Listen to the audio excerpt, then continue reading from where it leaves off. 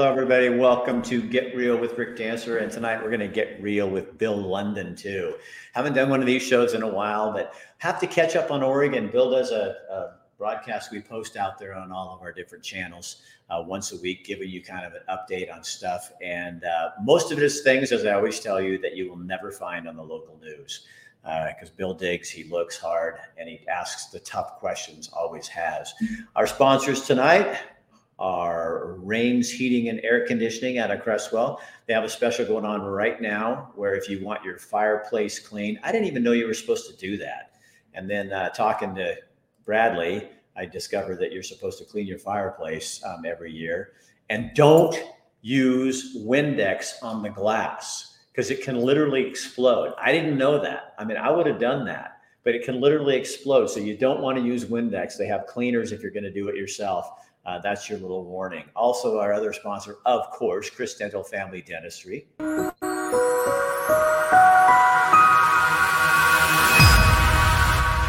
And you'll be very surprised, I'm sure. I just wrote a new ad that's going to start airing on KPNW on Wednesdays for Dr. Ratlin. And we're going to talk about the situation in Israel in our ad and how we need to back the people of Israel and your civil liberties too. And Dr. Ratlin, I sent him this. I said, I got an idea. And we also are putting one on the KPNW. I made this one for him too. It's about getting healthy. So all the times we had the dark time, and all of us knew, all the research showed that obesity and comorbidities were the biggest danger for people. And what did the Biden administration and the Kate Brown and the government say about getting healthy? Nothing. They said, don't go to a gym, eat fast food, but take a pill and you'll be fine. So we're starting a campaign that's saying right now, you could increase your lifespan from diabetes, all of that, just by losing some weight and getting yourself healthy. So we're doing a campaign over there too with that. And also New Leaf Hyperbarics and Wellness Center. And I've got a little ad I'm going to put later in the show. Matt has a special on light therapy. That's kind of the new thing. And I'm sure, Bill, have you done the light therapy yet, Bill Lundun? I do the light therapy. I call it the happy helmet. I can see. Matt tells me that it helps grow new hair. And I can see that's working. It ain't working here. The clear cut continues. That clear cut is you're showing the timber industry that it really does work, aren't you? Mm-hmm. Yeah, it does. I mean, it's diversity going on here. Well, there's less fire danger. Oh, most definitely. Yeah. So, there's not a lot of fuel left up here. Yeah. So I text Bill last week and I said, God, you want to come on and do a show? Just kind of update people. The last one you had on, what I get from a lot of Montana people is, man, you're that guy, that news guy. Is that stuff real? And I'm going, yeah, Bill is not. They don't believe that really that goes on in Oregon. But I think people in Oregon don't even understand some of the stuff that's going on in there. What are the big, I wanted to spend 30 minutes and just talk with you about some of the big issues going on in the state, because you're like one of the last news guys who actually digs for information. Well, what are the big things going on? Still the aftermath of ballot measure 110. And ballot measure 110 all but legalized street drugs here in Oregon. And we're seeing the aftermath of that. There was a new report that came out today that Oregon now has the fastest growing rate of fatal overdoses of anywhere in the country. Our growth over the course of the last year in fatal overdoses, 67% from the previous year. The national growth rate of fatal overdoses, 5%. So why don't people, here's what I don't understand, especially your leaders, why don't people put the things together? Say, oh, hey, wait, so we basically legalized drugs and we have this overdose. Those two things, there's a line you can draw between one to the other. And it seems like all I hear is, the governor, the last I heard, and I haven't kept up on it recently, but we just got to keep trying this. It's going to work sooner or later. Well, that's pretty much everybody's take on it. at least, from the governor on down through the Democratic Party, is just, well, we haven't given it enough time. Well, how much time do you have to give it before the obvious, becomes the prevalent theme, which is, as long as we keep doing this, people are going to die. I'll give you an idea of how ridiculous this is. You remember when Ted Wheeler, and I think this was about 3 or 4 months ago, he came out and said that he was going to treat on the street drug use like open containers, where if you're on the street, you're drinking, out of a whiskey bottle, that an officer comes up and they can cite you for that. Right. And that was the approach he was going to take. And then, if you recall, about 4 days later, he backtracked on that. It is literally codified in Oregon statute, and it was done by the legislature, that you cannot cite or arrest somebody in the state of Oregon for using drugs or alcohol on the street. Yet if you and I walked into a bar in downtown Eugene, took a beer, and walked out on the street, they would come and tell us we couldn't do that. But legally they can't. Isn't that crazy? Yeah. And remember, but here's the other stupid thing, I think. But Rick, let me just mention this. It literally states in Oregon Revised Statute, it says, including illegal drugs. Wow. And they can't figure out why the deaths are going up. Well, and they can't figure out why they have open air drug markets in Portland, and why people just hang out in groups on the street and toot fentanyl and die. I see where, I don't remember if it was Marion, but I see where a few counties are voting to rescind it. Tell me about that.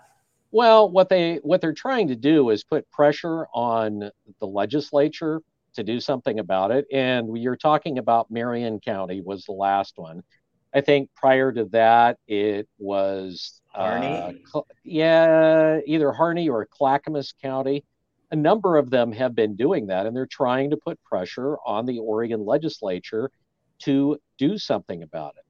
And the pushback from what I'm going to call the recovery industrial complex is, well, it's what it is, Rick.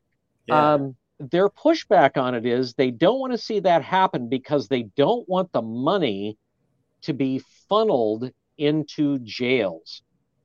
In other words, no, we're just going to double down and keep doing, and need to keep doing what we're doing. Law enforcement and others, and they had a symposium, I think it was last week over in Bend, with the DA over there, Gunnels, and the sheriff and city leaders and so on and so forth. And Gunnels brought up the perfect point, which is, if you don't have some sort of carrot, we've got the carrot, but we have no sticks. And for a lot of people, this idea of, okay, you're going to do drugs, you get arrested because you're doing meth, you've got meth in your possession, you go through potentially drug court, you go through the court system, and as part of your probation, you have to go through drug treatment, and you have to be able to prove that you're getting off drugs. I mean, at least there is something to force these people to get control of their situation.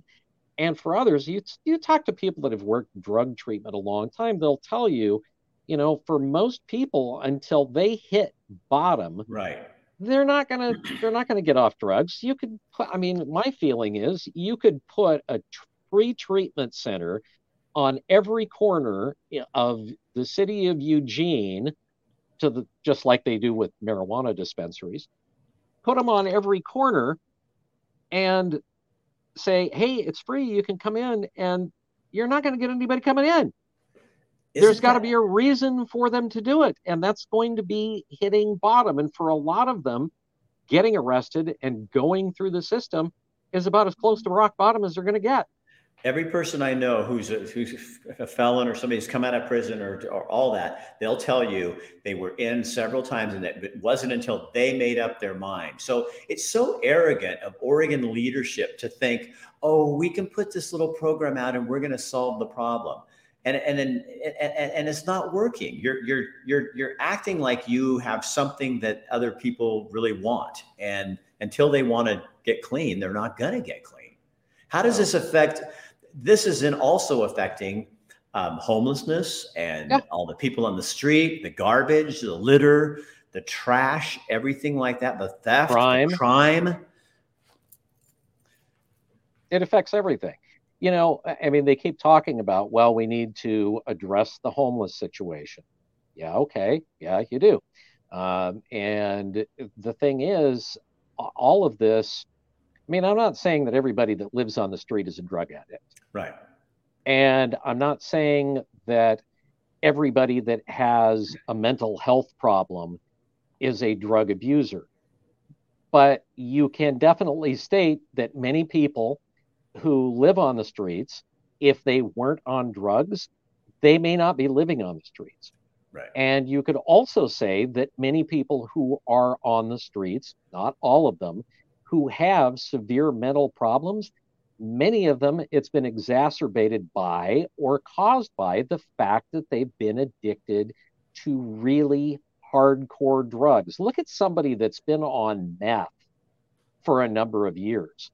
I mean, you know, the paranoia, the schizophrenia, a variety of things. And if you're going to start addressing these problems, you know, maybe it isn't the only cause, but it is a big cause of those things. And until we wrap, you know, our heads and our arms around it, this is not going to get any better. I think the sad part is, like, for somebody like myself who leaves, and when I come back, I see how much worse it is. And I think people living in it, you get used to it. Because I hear people when I was there and they say, well, it's better than it was. Well, no. It's still, it looks, it doesn't seem better than it was. And when I hear people like telling me, you know, we had our bikes on the back of the car, and they said, make sure you have a lock on those, and lock both wheels, because they'll take just your wheel off of it. And Kathy and I are going, oh my God, here in Eugene, Oregon, we got to worry about that. Well, not only that, but even parking a car overnight everywhere, you're putting your car in danger of either A, having the catalytic converter stolen, or B, particularly if it's a higher profile vehicle that sits above the ground, they just come up and drill a hole literally in your gas tank and steal your gas. We've had that happen to one of our vehicles twice over the course of the last year out here at the radio station. And it happens all the time.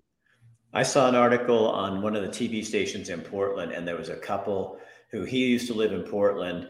He lives in Wisconsin, wanted to drive his new wife out here with the idea that they might move here someday. So they drove all the way out here, parked in a parking garage. One night they went out, the one window was broken out, and just one thing was taken. They had a bunch of camping gear in the back. So they fixed that, went to another parking garage that was higher and they said was safer. The next night, all their windows were broken out and all their camping gear was stolen. And these people were relieved, telling the whole story of how the parking attendants were rude about it. And they said, well, that's just what happens. And the guy left and he says, I will never come back to Portland again. And yet you talk to people in Portland who don't live downtown, in Beaverton or Tiger, and they're going, well, you know, it's fine. You know, that's just overblown by the media. And it's like, you need to drive in downtown Portland and see what people are living through. So absolutely. What's another topic in Oregon?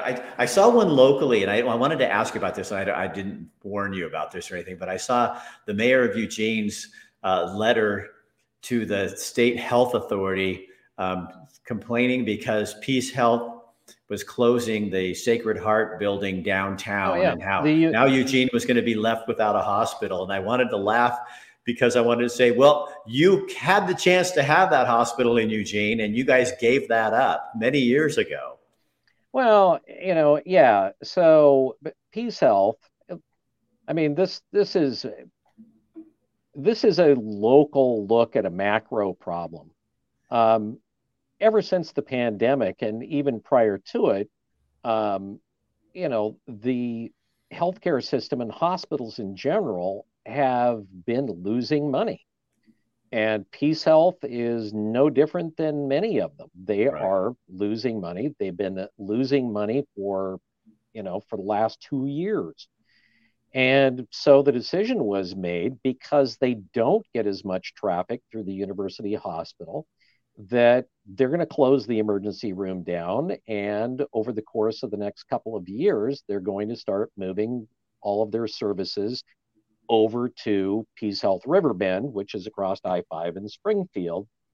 The kind of sticking point in this is what's known as the Johnson Center, the So mental you know, health services, that yeah, kind of the stuff. mental health services, and they're kind of just keeping that open until the county comes up with some sort of alternative. And what was what's kind of interesting about this is that um, the argument has been, in the case of a Cascadia subduction earthquake, and we've talked about that for years off the Oregon coast. You hear predictions that could be anywhere between a 7 and an 8.5 earthquake, which would absolutely devastate Oregon for a number of reasons, besides the fact that it's just a big earthquake. Uh, there's a lot of problems with that in Oregon because of the way that the geology is in Oregon, where we sit in what's called liquefaction zones, where when the ground starts shaking really fast, it becomes like quicksand or a liquid and everything sinks. That's kind of what Oregon's built on. And one of the concerns that keeps getting brought up, well, if we have one of those, how are people going to be able to get from Eugene over to Springfield with that devastation when they could go to the university hospital? So the city council had a meeting, I'm going to say it was about 3 weeks ago, 2.5, 3 weeks ago. And the chief of the Eugene Springfield Fire Department talked about how that would work. And that is, they have known for years that if we have that earthquake, the university hospital is going to be rubble. It is Huh. absolutely not earthquake proof, and that it would take upwards of $250 to retrofit the university hospital to be able to withstand the type of earthquake that they think would hit off the Oregon coast. So that argument That really is, doesn't fly. huh. That is so interesting. So Yeah, it's old. what other topic? What else is going on? Oh, one thing that I think, if I had to guess, that I think is going to be a bigger issue is the whole Lamada story. Now, are you familiar with Lamada? No. Uh-uh. Okay. But you remember that Shemia Fagan had to resign, right? Oh yeah. Okay. Okay. Yeah. Go ahead. And Rosa Shemia Cesaris, Fagan, for those who aren't from Oregon or who are from Oregon and just don't know who the hell Shemia Fagan is, because there's no reason you would. She's was the Secretary of Secretary State. of State, right? And she said that she wasn't making enough money as the Secretary of State, so she had to take a part-time job. Oh, at And the part-time, McDonald's? well, no, she was working as a consultant, a part-time consultant for this pot dispensary chain called Lamada. And she was quietly making $10,000 a month as a moonlighter part time gig job. Nice gig job if you can get it. So that came to light. And what was happening was that the Secretary of State and their office is also the state auditor. They can audit any one of the, state agencies that they want to. And it just so happened, as she was a consultant to Lamada, that the Secretary of State's office was auditing the Oregon Liquor and Cannabis Commission and how state rules and regulations were affecting the cannabis industry. And a lot of the topics that were addressed in the audit, or at least some of them, were suggested by Rosa Cesaris, one of the owners of LaMotta, to Shemia Fagan, and Shemia Fagan took that to the auditors and said, you really need to be looking at these kind of things. Okay, so anyway, all of that blew up in her face.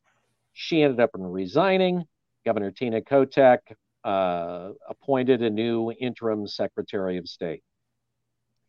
And then it comes out after that it was discovered that Rosa Cesaris and her boyfriend were going to political gatherings of Democrats that were running for office in the last general election, one of them being Tina Kotek, and passing out brown paper bags full of money as campaign donations. Not checks, but actual bags of money. Thousands of dollars in bags of money. Which you can't do because it all has to be tracked by who it came from. Well, yeah, that sort of caused a little bit of a problem. Everybody was saying, well, yeah, but we claimed it on Orstar, and yeah. Long story short, the donation was given back. It was given to Tina Kotek. She gave it to, I can't remember. Or something. It was like the Oregon Food Bank, I think, is where she gave it to. Anyway, and all of these politicians are trying to separate themselves as much as possible from LaMotta, which also owed millions of dollars in back state and federal taxes.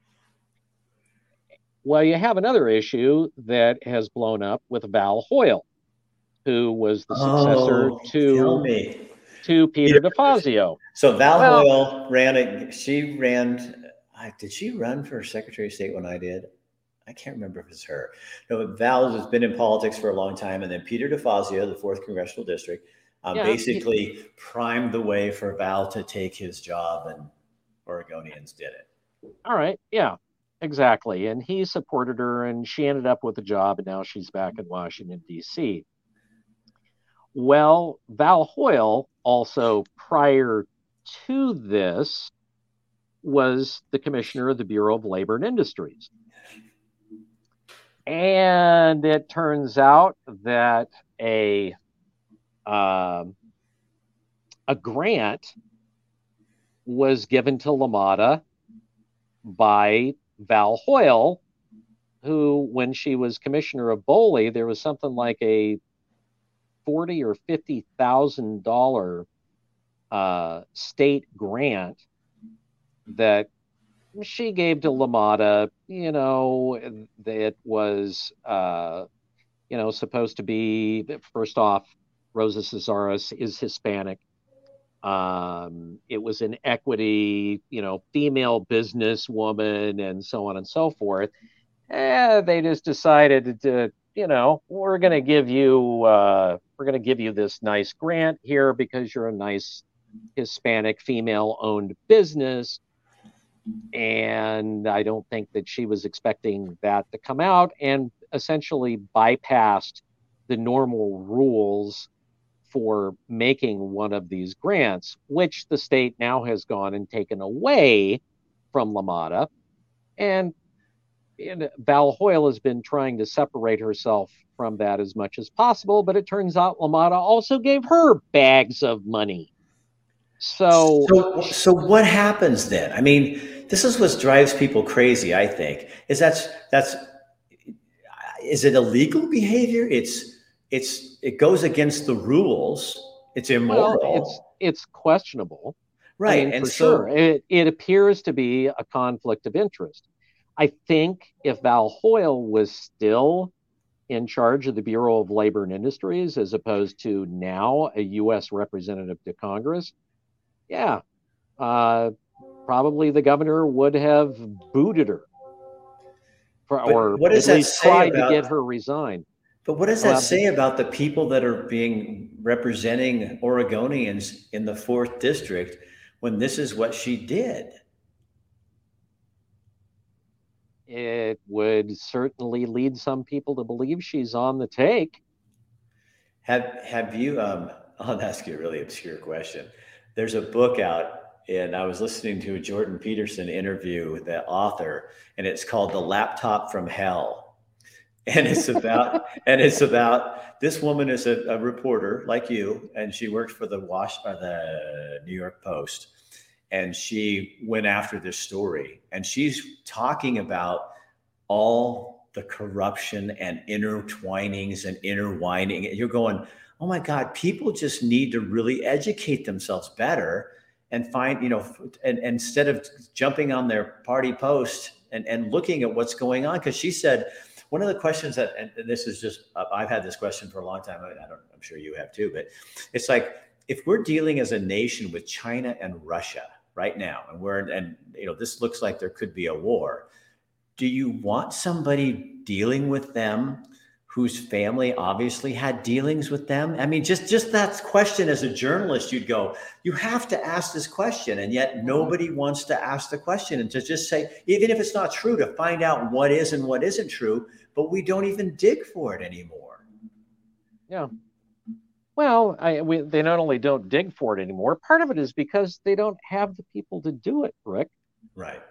I mean, let's be honest here, and people can say whatever they want to say about how horrible the Register Guard is, or the Statesman Journal was, or the Oregonian, or the Washington Post now, or whatever.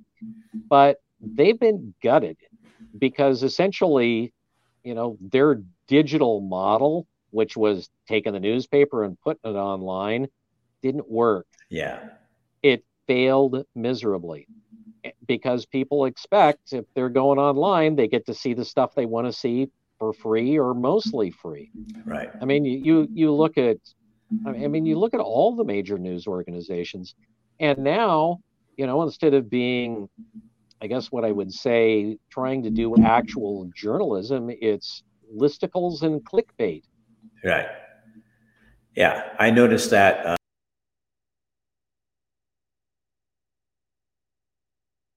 I can't hear a word you're saying.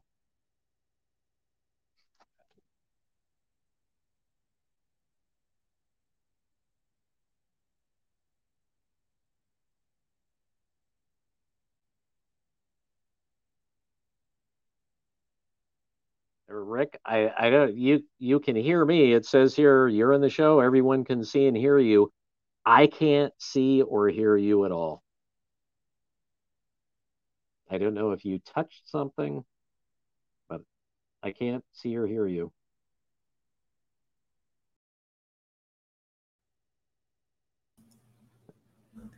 Hey. Oh, there we are. I don't know what happened. All of a sudden I looked up and mine went down. So maybe the internet died for a second. But yeah, that's interesting with newspapers because, I remember when the Register Guard, when everything started going online in the Register Guard, right after I started printing articles, I think I was still at KZI, and I'd take articles from them and print them. And obviously it was from the Register Guard. And they wrote me up and said, don't do this. We don't want you sharing our stuff. And I'm like, do you realize that's how it gets exposed?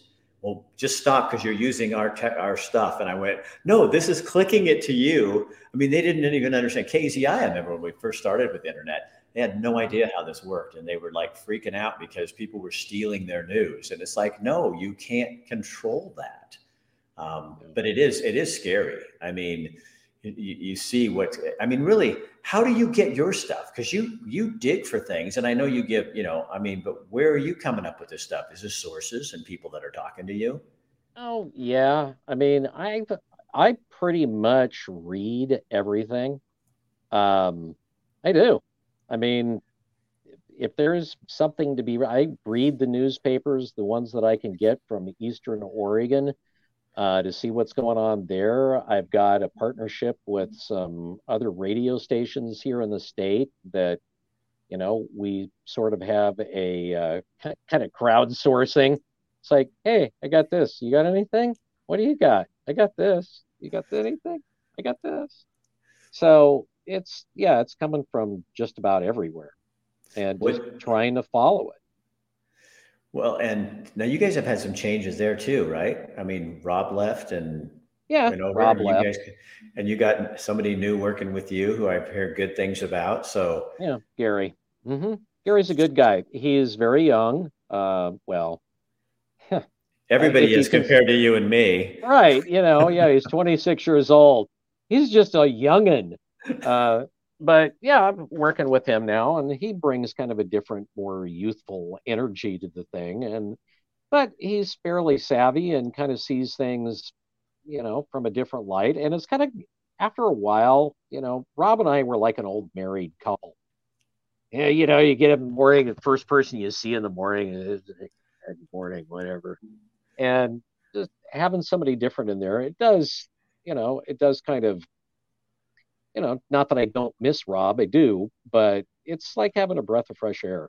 Yeah, I used to feel like that when I get a new anchor wife. Because after like Lisa and I worked together for, I don't know, 8 years or something, and then when she left and they brought in somebody new, it was always kind of like a new experiment and seeing what was going to happen and how you work together and that kind of thing. And I can say there were good people all the way through it, but it was I'll never forget when well, I won't say who, but one of the anchors came in and the family that owned the station, they were asking, they never really asked me who I'm working with this person. Maybe I should have some kind of say in this. And they said, well, our 10-year-old daughter helped pick the new anchor because they thought she was really good. And I was like, okay, great. And didn't turn out to be the best person for the job. Well, maybe you should have sat down with a 10-year-old and just, came to some sort of a professional agreement with her. Let's come to Jesus here. Next time you're looking for somebody, why don't you, kind of consider somebody that maybe comes across as smart? I got a $20 bill that I can give you if you'll say what I ask you to say. Exactly. But, so are you the news director there? Then you are, aren't you? Huh? The news You're director? The news director there. Yeah. Yeah. I'm the only news person here. I'm it. That's it. It's just me. Well, you're busy. I mean, you do get good stuff, Bill, but you always have. I mean, I think that's why people listen to KPNW is, I mean, we try to, especially in the mornings. Don't always hit it, but we try to do our best with it. So what's your biggest concern for Oregon? That we're swirling down the drain. At this point, it's like a car. And if you don't maintain that car, even though it was an expensive car, I don't care what you're talking about. It could be the best car in the world. If you don't maintain it and you don't do the routine maintenance, eventually things start going wrong. Yeah. Oregon is a classic example of a state where we didn't do the work that needed to be done. And it's like the wheels are falling off everywhere. And it's true. From, you go back to the pandemic, from money that had been given to us by the feds, millions of dollars that were sitting there to upgrade the state's unemployment system so that checks could go out. And they just sat on it. And it wasn't like, oh, yeah, well, we had it for a couple of years. They sat on it for over a decade. Right. They had the money sitting there. They could have upgraded the computers, and they were out there in front of everybody going, well, our computers are old. Yeah, well, in 2009, you were given the money to fix it, for Christ's sakes. And that's why you're supposed to do it, is so if something like this comes up, you're covered. Yeah, exactly. And you just see it all the way across the state in a number of different ways. And it seems like now the idea of, a lot of our leaders in state government, they let all of this stuff go, and then they turn around and it's like, okay, now we're going to ram down this big, brand spanking new program that's going to make everything better. Like, ballot measure 110 was enacted by the will of the people, but here you've got the legislature that's still, drinking the Kool-Aid on it.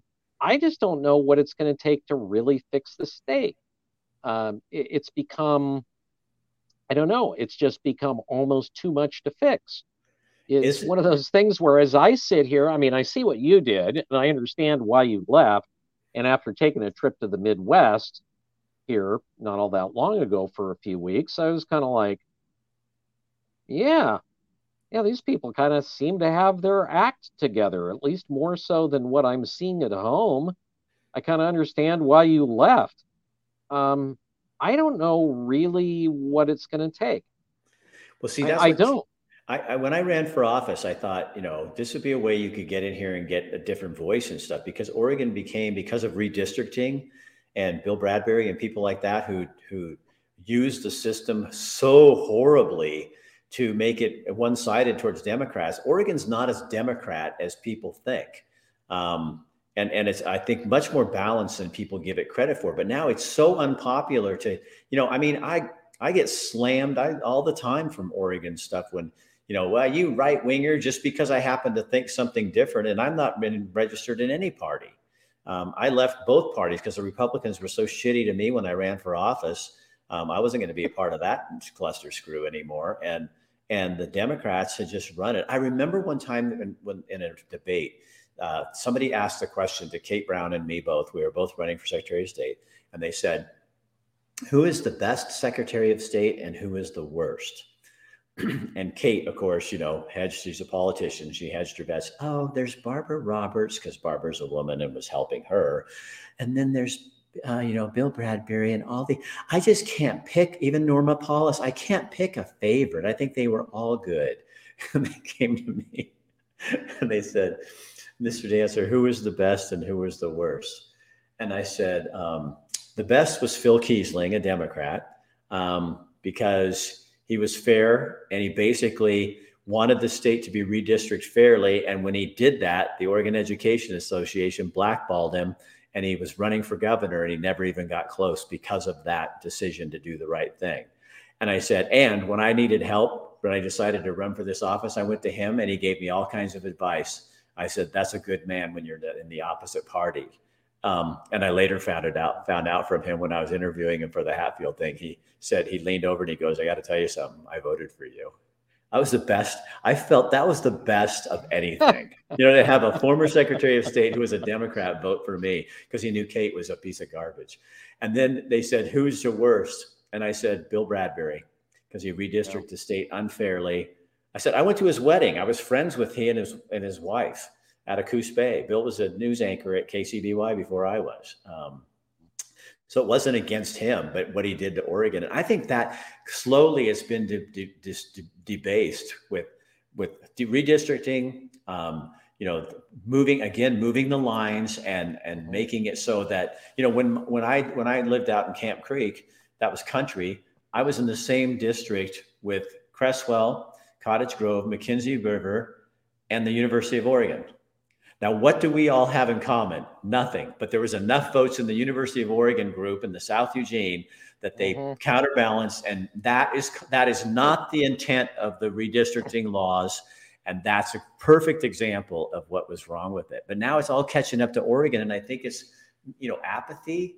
It's people were just didn't pay attention for so long, and I think the Democratic Party knew that, and they just went in and took over. And the Republicans were so weak and never could get on message. Like, what are you going to do for me that you care about? When is the last time the Republicans in the state have been on message about anything? Right. It's like, what, when I ran, what they used to ask me? One group I went to said, "Did you pay in gold to run for Secretary of State?" And I'm like, I used my gold visa. And in the Constitution, it says you're supposed to pay with gold. And I said, honestly, you guys, if this is your biggest concern, it's no wonder you're so irrelevant. And they booed me out of the room. Leave, you're a terrible candidate. And so I turned around and I looked at them and I said, then vote for Kate Brown. They said, we're not going to vote for Kate Brown. And I looked at them quiet, 1, 2, 3, 4. I know. And then I walked out the door. It was just unbelievable, Bill. Last thing I want to ask you to wrap up, 114. That is a cluster mess, and now it's all tied up in the courts. And it's going to be tied up in multiple courts. So you've got two cases that are going on. You've got the one at the federal level that's going through the federal system, and then you have the case that's going through the state system, and that would be the judge in Harney County. That has to do with the Oregon Constitution. And then, of course, the other one has to do with the Second Amendment. And we should know something probably by mid-November what the judge in Harney County is going to rule, but we already know, I mean, duh, that's going to be taken to the Court of Appeals, and then that's going to be appealed, and that's going to go to the Supreme Court of the state of Oregon, which is, of course, packed with judges that were put there by the previous Democratic governors. So we pretty much know what the outcome of that's going to be. The federal case is going to be pretty interesting. You know, one of the judges on the Ninth Circuit Court of Appeals had said that, you know, the ban on quote unquote high capacity magazines, which are standard capacity, that it didn't, you know, meet the muster under the Constitution, but he got shot down by his fellow judges. So that's going to end up probably in front of the Supreme Court. A lot of the issues that are going on in Oregon with 114, I mean, a lot of them are already floating around in different courts, dealing with magazines, dealing with, you know, these hypothetical so-called ghost guns and everything else. You know, I mean, we're just part of kind of that blue wave of gun grabbing here in Oregon, and you know, we'll see how it all plays out. I have a question to ask you before we go. Okay, what? All right, I'm driving through Montana on the way back, and I'm a radio guy. I tune into radio stations. I'm hearing commercials for this Robert Quigley guy, independent, running for president. I spent 2 days pretty much in Montana, going through, heading east, and then coming back, going west. Why is he advertising in all places Montana? And I think maybe Wyoming. There were a couple of Wyoming stations. And where is he from? I don't know. I'm not familiar with him. He's from Kentucky. I have not heard the ads, and I do listen to like radio here, but I haven't heard the ads. But the same thing happened, Bill, with the guy from North Dakota that was on the debates. Oh, okay. You know, the one running for president. I can't remember his name. I should remember, but I don't pay that much attention to stuff like that. But okay. This guy's an independent. Okay, this guy was a Republican, and he was in the debates, and his ads were all over Montana radio. And I thought, why are you? This is just bizarre to me. But no, Quigley, I haven't heard of him, and I didn't hear the ads. Now I'm going to be listening for him, but I don't. What's Montana? Where one of the biggest states with the least population. I mean, there's not even. I think there's just. I don't even remember how many people are in Montana, like 1 million or something. I mean, the biggest town is 100 Billings with 120,000. Helena, the state capital, is 40,000. Bozeman's 70,000. Missoula is one of the bigger. I think they have like 80,000. But I mean, there's just not. It's not a lot of people. But I'll tell you what: if you throw garbage out of your truck, you'll get shot. They're gonna shoot you. Yeah, they don't do that here in Oregon. Hell, they throw Gatorade bottles full of piss out the windows along the highways here. Oh my God! Hey, Bill, it's disgusting. Thank you for taking 45 minutes out of your day and just sharing it. I think it's fun to talk to you, and I love talking about stuff going on in Oregon. I do, you know, honestly, I know there's people, you always hating on Oregon. I love Oregon. It's a great state. It's my home state. It's where I came from. But you know, at some point for me and Kathy, and I don't think this is for everybody, but for us, we just said, I'm 64 years old. It's not going to change in the next 25 years. And I can't keep doing this. I got to go somewhere and what's really fun about Montana is you can see that liberal, far progressive left. I'm not against Democrats. I hate what I just despise is the progressive far left censorship crowd that wants to shut everybody up and make them like themselves. And here you don't see that as much. You can see some of it coming in, you know, with some of the trans stuff and everything like that. But I'll tell you, I was on the machine at the gym one day, and this lady standing next to me, she looks like a typical Eugene hippie, which I love, typical Eugene hippies, because most of them are like thinking the same thing I am. You're not putting anything in my body. I don't know what it is. And this lady says, what brought you to Montana? And I said, well, I'm from Oregon. And she goes, yeah, what brought you here? And I said, well, I don't, and I was just kind of hedging a little. And she goes, just tell me.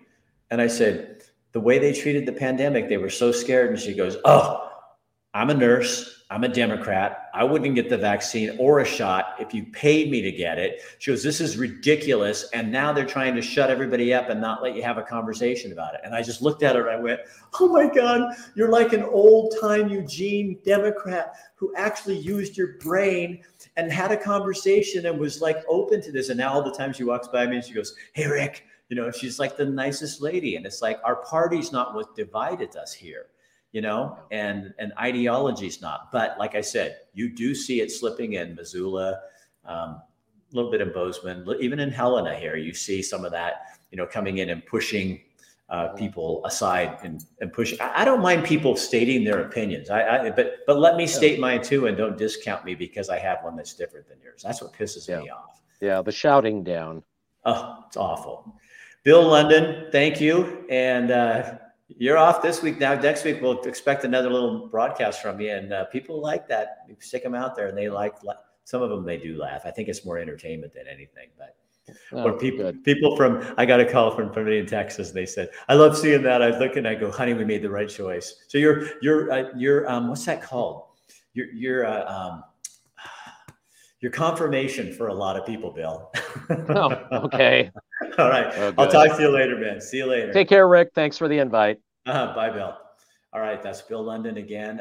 He's every week on our show. He's not on the show. We're just putting him on now, his own. We stick him out there. Dr. Bratlin from Cristiano Family Dentistry sponsors that. And he does a great job for us. So share it on your page. Let people know if they are from Oregon. It's entertaining for them and educating. If you're from another state, it'll just make you glad you're from another state. All right. And I don't hate Oregon. So those of you who want to send me emails that say so, just don't bother because I'm not going to read them anyway.